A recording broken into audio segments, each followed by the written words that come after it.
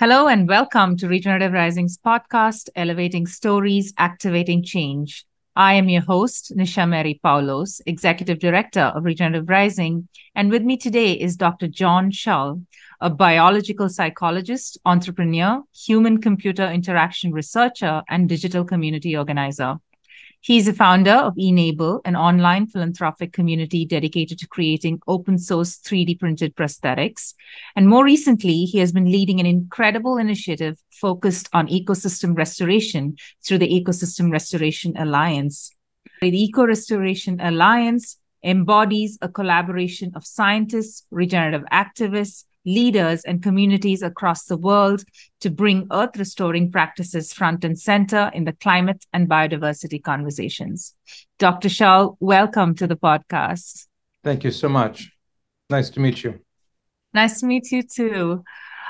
Your work with Enable has been really transformative, and I learned that you founded the I keep pronouncing it wrong. I'm sorry. It's Eco Restoration Alliance, with the intent of using the learnings from Enable in harnessing the power of global collective action.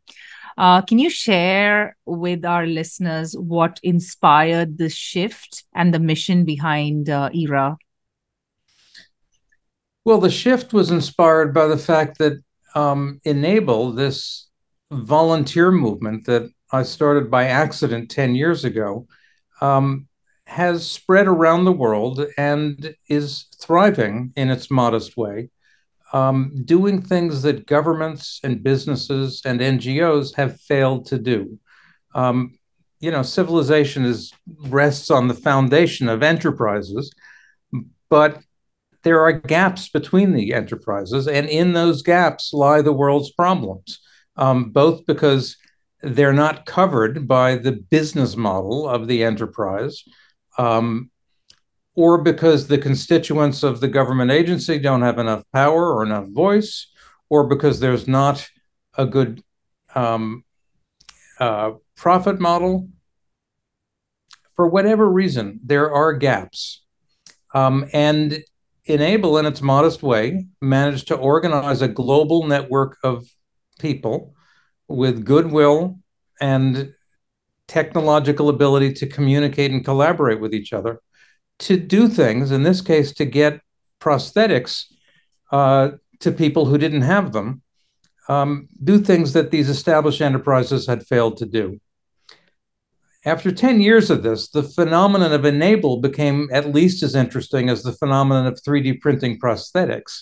The notion that one can, in principle, harness some, in our case, thousands, but potentially millions or billions of people, appeal to their interest in making their world a better place and do things that increasingly our governments, our businesses, and our engineers, and our NGOs and our engineers are failing to do. Over time, the phenomenon of Enable, of a global network of volunteers doing things that enterprises had failed to do, became at least as interesting and at least as important to me as the delivery of upper limb prosthetics to the small number of people on the planet who could actually benefit from these handmade 3D printed devices. The mother of all problems, the mother of all unsolved problems, is the climate and biodiversity crisis. This is one that is not a niche problem that affects all of us. And frankly, our governments, our businesses, and our NGOs have failed to solve that one.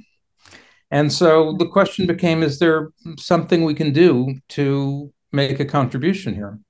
So I began looking into the climate problem. I became aware of a body of literature that suggests that the single-minded focus on atmospheric carbon is a dangerous product of business, NGO, and in some cases nonprofit thinking. That atmospheric carbon is a real problem. It does produce greenhouse gases. But as much of it has come from the degradation of the natural environment as from the burning of fossil fuels. And more importantly than CO2, is the fact that living carbon, plants, as maintained and stimulated by animals with whom they are co-adapted, plants are the planetary air conditioning system. Carbon isn't killing anyone. Heat and its consequences is killing a lot of things, and it's disrupting a lot of things, and it's only going to get worse until we fix the air conditioning system. And it turns out that whereas stopping fossil fuel emissions won't cool the planet for centuries or thousands of years because there's so much carbon already in the oceans that they're going to be outgassing indefinitely. While emissions reduction is a long-term problem to our short-term crisis, ecosystem restoration is a short-term solution to our short-term crisis. You can turn bare ground into green ground cover in one season. And as soon as you do that, the green foliage begins aerating the soil, increasing its ability to soak up water. That green foliage pulls that water back out of the soil, uses photosynthesis to pack a huge amount of energy that would be heating the surface of the earth, pack it into water vapor. The water vapor rises up, forms clouds, which make shade, which make more rain. And when the water vapor condenses into clouds, a lot of that heat radiates out into space. This is how the air conditioners in our house work. Although they spew heat right out into the environment. In this case, the plants spew heat out into the upper atmosphere, where much of it goes out into space. This is a literal air conditioning system, and it's responsible for a good part of global warming, and it's fixable by fixing the air conditioning system, which means restoring the soil, plants, animals, and water which made our climate in the first place. So that's a big deal. And then the question is, how do you fix it? It's a big planet. 70% of the planet is already degraded. It's a big planet, but there are 8 billion people on the planet. And so the question is, can we figure out how to mobilize all of the people on the only planet we have and help them understand that they can make their own world cooler, more verdant, more food rich, more biodiverse, more informative, and more meaningful by taking responsibility for the ground that they stand on. And if everybody did that, we would have a lot of hands and feet fixing the fundamental problem and fixing the fundamental problem in their own lives, which is that we've become disconnected from nature. Nature and we are suffering from it. And so there's the problem statement and the origin story. That's how we got here. Now the question is, how do we make this happen? And I have some ideas, you have some ideas, but this is what we have to figure out together, I think. Wow. Yeah, that's just so powerful. And there's such a beautiful, strong message of hope. And I particularly love that it's really a paradigm shift, the way you are presenting that restoring ecosystems is the short-term solution. It is the achievable solution. And that's so important because there is so much information out there today that's just like pushing people into sort of this linear thinking and everyone seems to be on this search to find that one magic solution to eat or grow or build or design or think that can give you some instant results, right? And that's the sort of the paradigm shift that we are also a lot of people are working towards, and that's the beauty of what I feel that you have just explained, that this is that, but it's not that it's one thing, that there's this there's this plethora of things. And I'm wondering if you'd like to just speak a little bit more to that, the diversity of solutions that this, when 8 billion people are involved, what does that bring to the table? Right. Well, it's 8 billion people in untold numbers of different environments. I mean, the amazing thing about our planet is that virtually every inch is covered or has been covered with living things who have evolved to make the most of whatever environment they're in. And so, there are bacteria and plants and animals in the Arctic and in the Antarctic and above ground and underwater.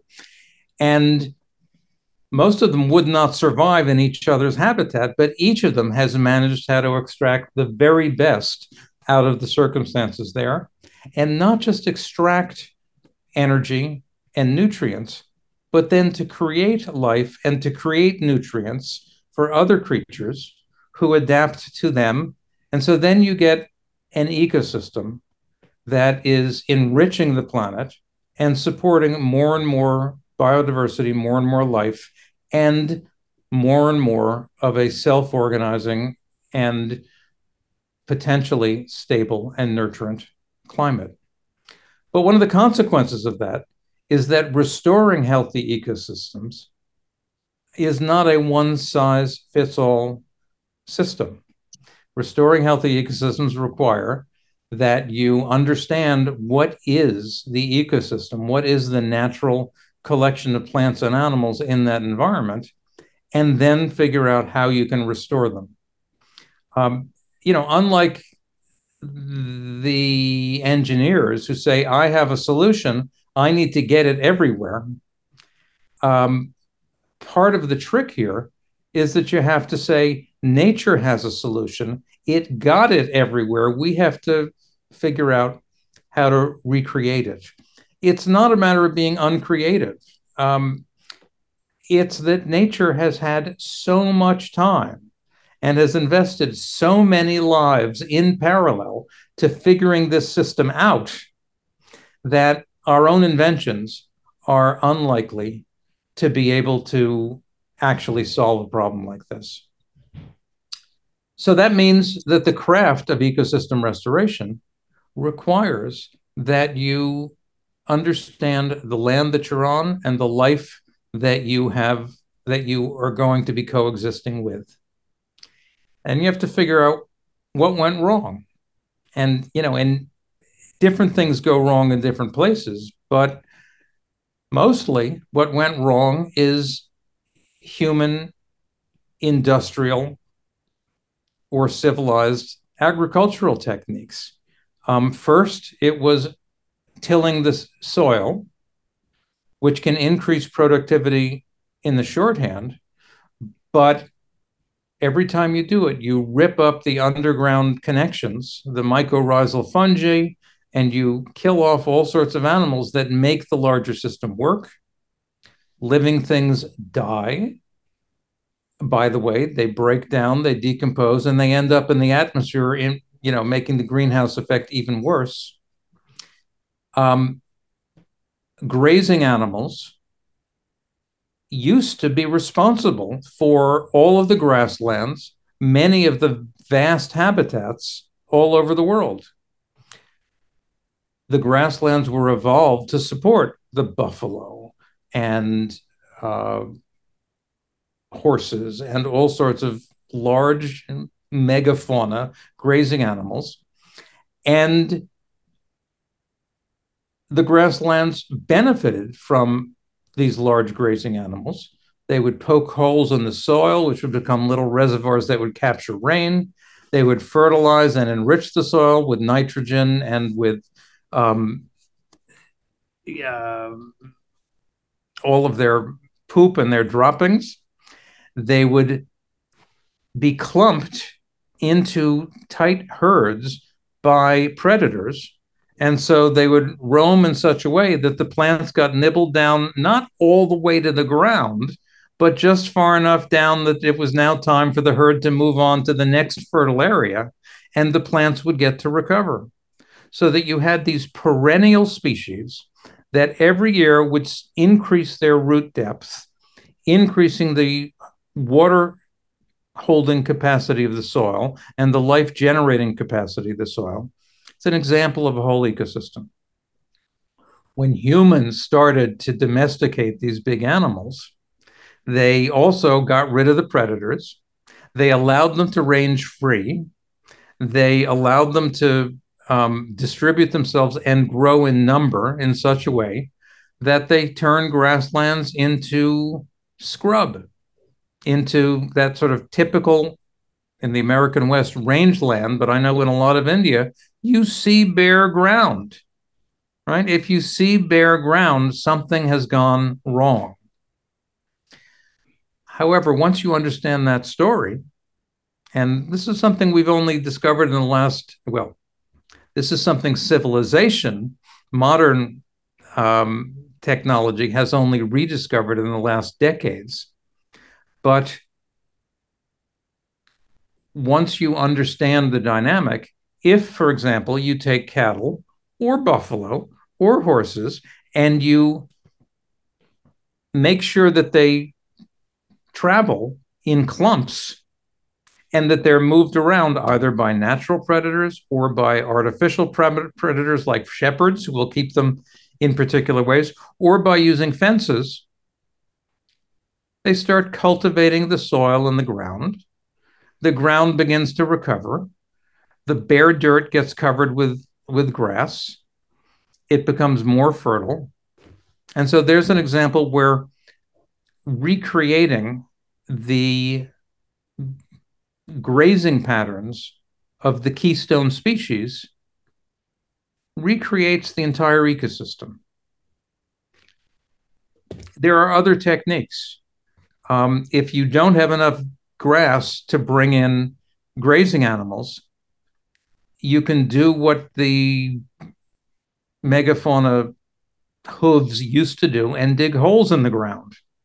Those will capture rain and keep it in those little holes until it has time to soak into the ground. In contrast, on bare ground, the rain falls onto bare, hard-packed, non-permeable dirt, and it evaporates. So you can kickstart this project by digging trenches, by looking at the way the rain travels over the landscape and saying, if we put a trench here, it will collect all the water with some depth.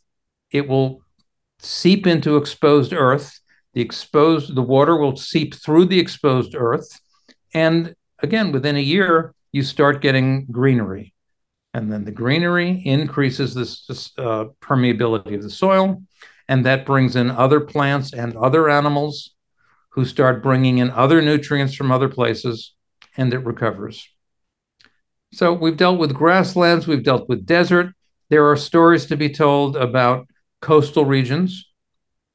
You know, used to be every coastline in much of the world was, pardon the expression, knee deep in mangroves. Actually, they were over your head and they were knee deep into the water. Mangroves are huge. They are the nursery for all of the baby fish and shrimp and critters that support human economies.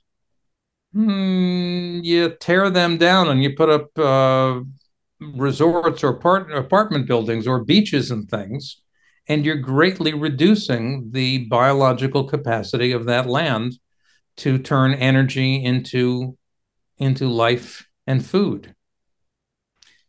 So you restore mangroves.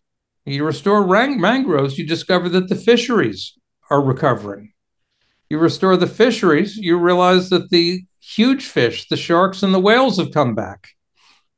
Dolphins and the sharks and the whales, it turns out, when they die, these huge creatures carry with them huge amounts of carbon and nutrients to the bottom of the sea. There is a vast amount of carbon at the bottom of the sea right now, in the form of just cool, decomposed carbon. And when living carbon some of these same whales, for example, go down and feed on the bottom and come up again. They circulate those nutrients. Turns out big animals, whales in particular, play a really big role in maintaining ocean circulation. Also, tiny animals play a really big role. The plankton, every day they go down and they go up, and they go down and they go up. It's the largest migration in the world, and it happens every night. And as they do that, they're again moving huge amounts of water up and down, circulating things, and driving the whole economy, driving the whole ecology. But it also drives our ecology. Those plankton produce half of the oxygen we breathe. And yet those plankton have been reduced by 70% in the last 100 years or so. So I've gone from mangroves to oceans to plankton, etc. But it all comes back to, for humans, it comes back to, what about us? And the answer is, we can't afford to let this stuff go away. This stuff is what we are adapted to and what we depend upon. And without oxygen, without rich oceans that are sequestering carbon without becoming acidified, and for that you need living things to produce decomposing bodies rather than just absorbed CO2. Without oxygen, without a healthy ocean, we're going to get a planet which some things will continue to live on, but it's not going to be humans, or it's certainly not going to be as many humans. And we're going to be increasingly living in man-made refuges rather than nature-made environments that we are actually well suited to. It's a very diverse planet. It requires a diversity of solutions. But if you come from where the Eco Restoration Alliance is coming from, there are some general strategies for figuring out how to make things better. And, as I said, it has to do with understanding the richness and the complexity of the biosphere in general and bioregions or ecosystems in particular. And then saying, okay, how do we work with nature, not to impose our model on it, but to learn from nature what is the proven model that has worked here? And then say, what got broken and how can we fix it? And maybe we fix it just by letting nature run its course. But the interesting thing is that there are methodologies that have been developed in the last 50 or 100 years for accelerating the rewilding of natural habitats, so that processes that used to take 200 years, like the transition from bare ground to mature forest, can be done in 50 years. And I'll tell you that story, in part because it's being adopted in India, and part because it's a really good story for everyone to think about. These days, everybody plants trees. I wish, actually, these days everybody plants trees, but it's one of the obvious solutions. Except planting trees is not the same as planting ecosystems. A lot of the tree planting is either being done for timber, nothing wrong with timber, but typically they are one species monocultures of timber wood trees like pine. And that's not an ecosystem, that's a plantation. And you don't get all of the diversity underground, and you don't get nearly as much productivity. And we know that because about 40 years ago, a Japanese botanist named Akira Miyawaki discovered that if you take all of the species from a mature forest and all of the species that were involved in the succession of reaching the mature forest, the initial ground cover, the initial weeds, the shrubs that then grew, the saplings that then shadowed the shrubs, all of those species all together, and put them in the kind of soil that they're used to be there. And that means you enrich the soil, you make sure that you've got the nutrient mix that all of those co-evolved species were adapted to. The trees grow 10 times faster. And that tells me that they are at least 10 times as productive. They're capturing more carbon. They are providing more ecological services. And indeed, they support 30 times the biodiversity. You look at the other plants, the other insects, the other birds and animals who then occupy the mature and maturing ecosystem. It's a much richer technique because, in addition to the competition between individuals, there is the cooperation across individuals, which is what makes an ecosystem what it is. And through that cooperation, you get a division of labor and you get a complementarity, which means that plants who produce more nitrogen than they need can hand it off to trees that produce more sugar than they need. And there's this whole literal underground economy, which allows all of them to thrive. And in those thriving underground economies and ecologies, there's actually enough abundance for humans to thrive as well. The thriving ecosystems on the planet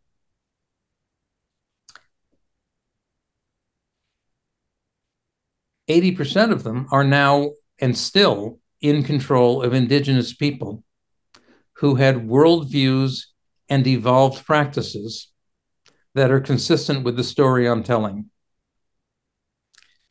But most of the world's population has now been civilized. Sorry about the special effects.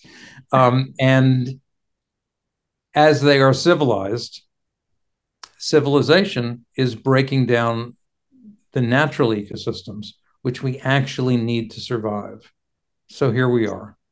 So that's my story about the need for specific solutions in specific places based on general principles that are applicable, I would actually say, generally everywhere. Yeah. Wow.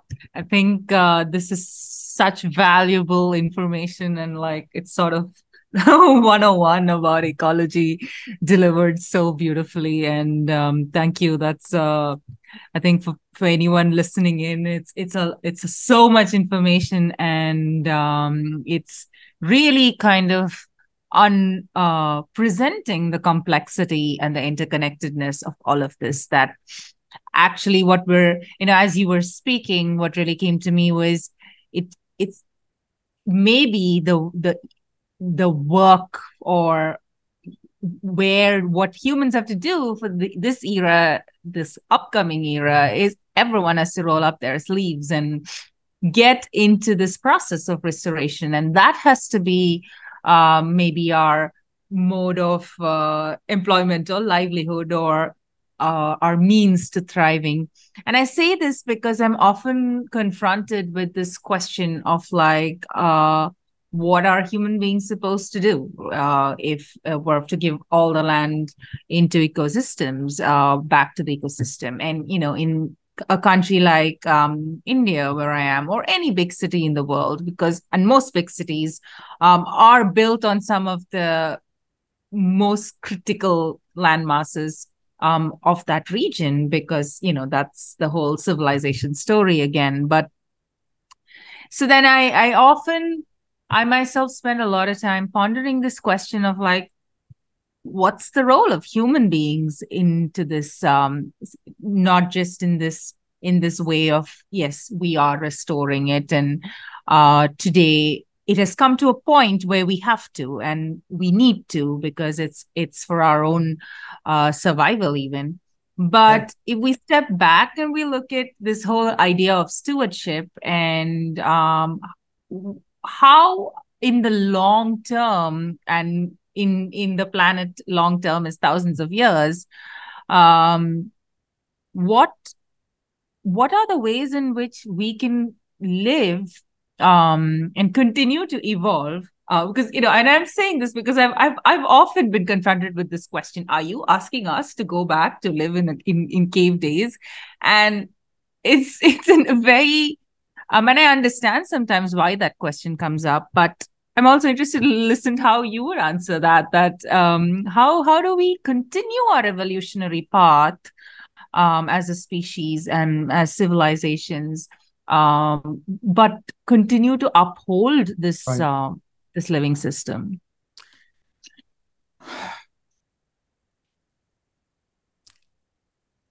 When the archaeologists unearth this interview 2,000 years from now, they'll be able to tell you what the actual answer is. But I can give you some speculations.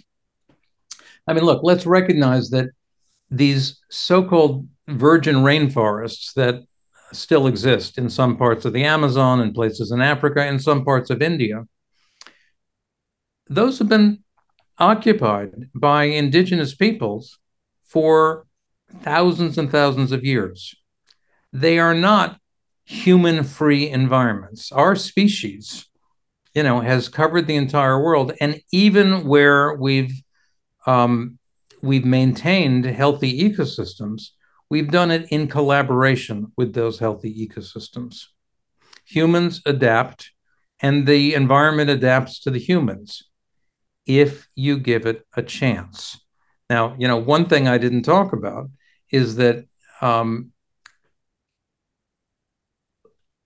giving nature a chance to work with humans is really counter to the dominant agricultural techniques of the day, right? The dominant agricultural techniques of the day is to try to industrialize food production. And that means using the best technology we have, the most powerful technology we have, like pesticides and herbicides developed as agents of war in World War II, to kill off everything but the specific crop that you're declaring you're going to grow.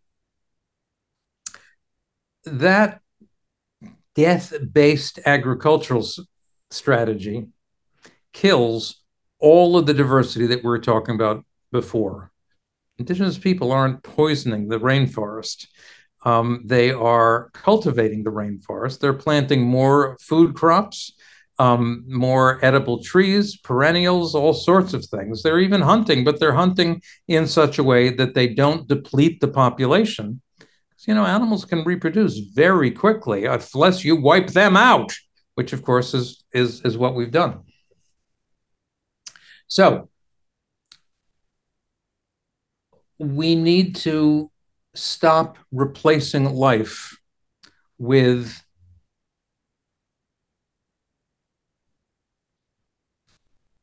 I'll use the phrase engineered constructs. We need to stop using industrial chemicals and poisons to kill indiscriminately living things. We need to stop turning cities into concrete deserts. We probably need to reduce our numbers, but the good news is that as people become better off and educated, birth rates go down. So that's a happy way of thinking about what's it going to take for humanity to end up scaled so it can coexist happily and meaningfully on the planet we have. We're going to have to adopt philosophies and ways of thinking which are not just sustainable, but regenerative. Things like that. So, 1,000 or 2 years ago, one can imagine that there are cities, because humans seem to want to work in cities, and because cities make things quite efficient. The energy footprint, the lowest per capita energy footprint in the world, I have heard, is New York City, a major metropolis. But you're taking lots of people and you're bringing all the infrastructure together, and the energy requirements, when you do that right, can be lower. Now, it's not all about energy, but another example from New York is there are a lot of people. They don't get that much rain in New York. They bring all of the water for the city in from where I am, from upstate New York and from the Hudson Valley. Because there eventually developed a partnership between the urban planners in New York City and the farmers and the agriculturalists upstate. They made a deal. They said, we will take New York City money and we will invest it in your schools and your environments and your farms if you make sure that your farming is done in such a way that you have less pesticides and less pollution going into the water and more water going into the rivers, which we will then use for our people, right? So there is, of course, a human ecosystem. Now, increasingly, New York, first of all, it's got fewer cars because they've added bicycles to the mix. I know probably for many of your cities, that's not a big deal, but for us, it's actually quite a big deal. And we're beginning to talk, as I'm sure you are, about green architecture. Roofs should be green. They should be gardens. There's actually more surface area in a city per horizontal acre than there is in the country, because you've got all of those buildings and their rooftops cover the same area. You've got all of that street and you've got all of those walls. Well, if all of that were covered with greenery, the temperatures in those cities, which are currently sources of heat islands, all of the concrete absorbs heat, the heat radiates, the hot air produces a bubble over the city that keeps the rain out. It gets hotter, it gets drier, it gets more unpleasant. If all of that is covered with greenery, it'll be 10 degrees centigrade cooler because all of that greenery air conditions. The air will be fresher because all of that greenery cleans the air.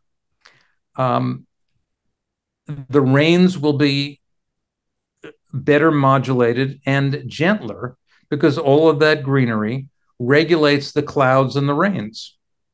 And for that matter, there'll be a lot more inexpensive food in the city because you can actually grow a lot of food in cities using techniques that are human inventions, but are pretty efficient and pretty effective. And if you've got all of those people in cities, you now get to devote more and more of the planet to people, but also plants and animals who are maintaining the whole system. If you put those kinds of fantasies together with the unanswered question of how many humans can or should or do we want our planet to support, you can imagine, actually, a pretty nice place to live that gets better and better over time instead of becoming more and more depleted. We have a member of the Ecosystem Restoration Alliance named John D. Liu. He documented the restoration of the Lus Plateau in China, a huge eco-restoration project, huge success. But he says that figuring out how to do what we've been talking about is the great work of our time. And it is. And it is truly great work, right? It's meaningful. It ensures the lives and livelihoods and meaningfulness of our descendants, as well as our own lifetimes. And it makes us part of something, as far as we know, unique in the universe and really to be cherished and admired. If we got with that program, if a large proportion of the 8 billion people on the planet shared that vision and had the opportunity to work with and learn from nature and get the satisfaction of turning degraded land into rich, nurturant, enjoyable, fertile land, those would be good lives for humans, plants, animals, and the fungus among us. I love that you called it a happy fantasy because it's really exactly what we need. More imagination of this possible utopia rather than the amount of time and energy gone into like spinning dystopia, which seems to be capturing imaginations a lot more. But how do, this new, having this idea, having these visions of abundance and beauty and coexistence is really, I would think, the first step on in sort of manifesting this world that we want and that we need to strive to work towards. And one of my favorite ways of explaining this idea of a thriving, nature inclusive city is I love to call it human habitat rather than just like human settlement, because habitat includes everything Exactly. else, Yeah. living and what we consider non-living even. And On that note, I want to take a little bit of a tangent and speak about the idea of collective action and movement building, because you are a leader of movements, and there's so much to learn from that. And just as you were explaining, that if there's 8 billion people and 8 billion in different levels of diversity that we're working with, and the urgency of this point in time, and the fact that we need to work in such vast, immense ways, certainly requires collective action. And so, if we need collective action that supports diversity of opinions, of sciences, of cultures, of systems, and of course, of species and ecosystems, this also requires massive devolution of power and decentralization of agency. And I wonder how you see this in practice in your work. And what are the inflection points, and how does this collective action evolve into sustainable systems in your wisdom? My wisdom tells me that I don't actually know the answer to that question. I know to ask the question, and so do you. And it's the critical question. Um, I think if we need 8 billion people working on the ground, we need 8 million people trying to answer that question. And some of us will figure it out. I'll tell you some of the ways we're trying, some of the methods we're trying. I mean, one obviously is to get the word out, right? This interpretation of climate is not the dominant interpretation, and it's not the interpretation that's getting billions and trillions of dollars right now. There's too much focus on atmospheric carbon and not enough focus on living carbon. And while atmospheric carbon is a problem, if you only solve that problem, we still die. Right? Yeah. So we have to get out this understanding. And we have to get out the message that this is something we actually do know how to address. It's actually pretty remarkable. But, the fact is that the natural world cracked this code millions of years ago. It's a working and a workable solution if we don't break it irreparably before we learn that we needed to fix it. Then people need to be empowered and encouraged and inspired to do this. You heard me giving a pep talk saying this is what makes life meaningful. I believe that. And I think that there are a lot of people despairing because their lives are not meaningful and their future is bleak. This is a vision that delivers a meaningful life and a brighter future. Um, I find myself, well, I am. I'm acting like an evangelist, right? This is what evangelists say about their worldview. But this particular one, which is in some ways a utopian and evangelical view, is one which is proven to produce real results, not in the afterlife, but in the real world that will be occupied after we're gone by our own descendants if we act in the right way. So there's storytelling, and that is one thing we do. But the other thing we need to do is to help people act on the story. I have one project which you can visit. It's called Big Map to Save the Future. bigmaptosavethefuture.net. It's a website. It looks sort of like Google Earth, except that the pins all over this map, all over the world, including a small number, but not enough in India, are ecosystem restoration success stories, demonstrating that all over the world, once people have tried to fix their environments, they have succeeded. I think there should be 8 billion pins on that map. I think everybody who takes responsibility for the ground they stand on, I saw a phrase just yesterday, everyone who stands up for what they stand on should be celebrated, encouraged, rewarded, and made visible to other people who haven't gotten with the program yet. So that's an example of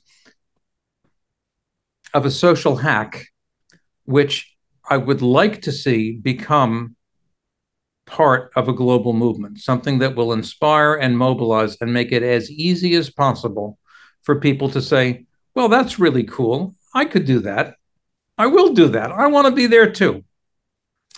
The other critical thing that the Eco Restoration Alliance does is we bring together people like you, who I am now inviting to join the Eco Restoration Alliance, and other people who are trying to figure this out. And we give them through town hall meetings, actually. Every couple of weeks, we get together for a couple of hours and we compare notes. Typically, new members introduce themselves. Old members say, you know, you should talk to so-and-so, et cetera, et cetera.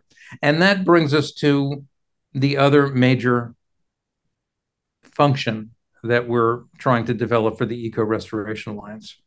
The question in nature and the question for us is, what can we all do together that we can't do individually? That story about Miyawaki forests says that even for plants, there are things they can do together that they don't and can't do individually. So for socio-biological ecosystems, including humans.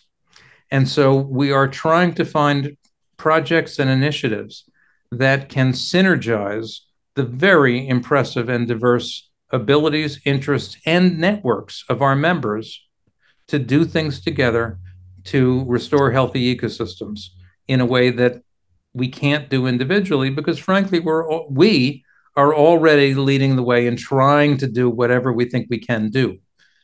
We need to get everyone else to do that, and we need to figure out how we can amplify each other's efforts and take advantage of the synergistic effects of cooperation and collaboration with nature. Wow, that's exciting. Thank you for the invitation. I'm on board. All right, I'll follow up. Absolutely. This is how we do it, folks. Yeah. This is how we become collectives. Yeah, I'm just really these success stories serve to have, it has, first of all, it has so much knowledge to share and learn from, but it also has the innate potential to really inspire you and to bring people together. And yeah, as you were saying, have human beings themselves have demonstrated in the past our ability to come together for collective action. Often it's not for the best of intents and certainly not for the most peaceful ones, but still we have it in us to come together.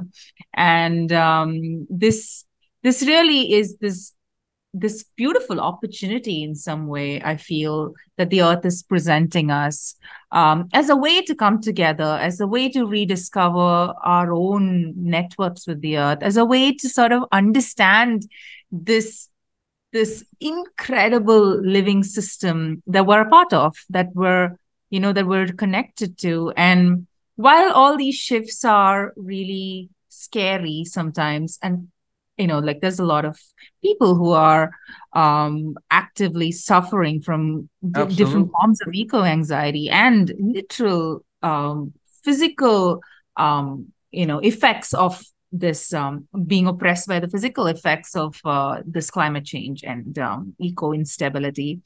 And I wonder, this idea of that the answer to the eco anxiety is to find out what you can do and how can you get involved, how can you be part of the solution. Right. And I love this call for action, that there's something that everyone can do. And we're almost close to our time, but as we wrap up, is there a message that you would like to leave our listeners with? I think it's a fabulous one that you've already given, this really tangible way to connect and be part of the movement, but as a message and regarding how can you be part of this movement regardless of wherever you are and whatever you're doing. Well, you can certainly visit our website, ecorestorationalliance.org. And you'll find more information, and you find ways of getting in touch with our members. You can go to bigmaptosavethefuture.org. Those are the off-the-shelf, on-the-net answers that we have. But I think the general question is, each of us has to figure out, once we've heard this message, what we each individually is going to do and how we're going to contribute to a world in which more and more people take responsibility for undoing the mistakes that we have made while we still have a chance. I think young people in particular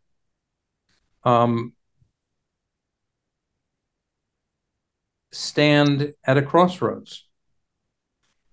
And ironically, which way they go is going to depend on whether they get the memo, whether they see the opportunity, or whether they conclude that the game is over, they've already lost, they've been screwed, so may as well just hang in there. Those are two self-fulfilling prophecies. If everyone gets demoralized, the world really will collapse. We're at that point now. If everyone gets inspired, the world really can recover. That's true probably for the next generation, probably not for 2 generations. So it really hinges on the young people alive today. They are either going to preside over an epochal disaster or an epochal renaissance that will make a difference for all time.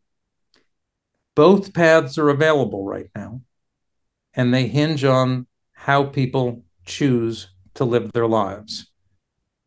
There's a biblical expression where I come from, says, therefore choose life. I say, choose life, and you do it by understanding that you're a part of it and help making it work the way it evolved to work. Wow, that's just remarkable. And I've literally got chills listening to that message.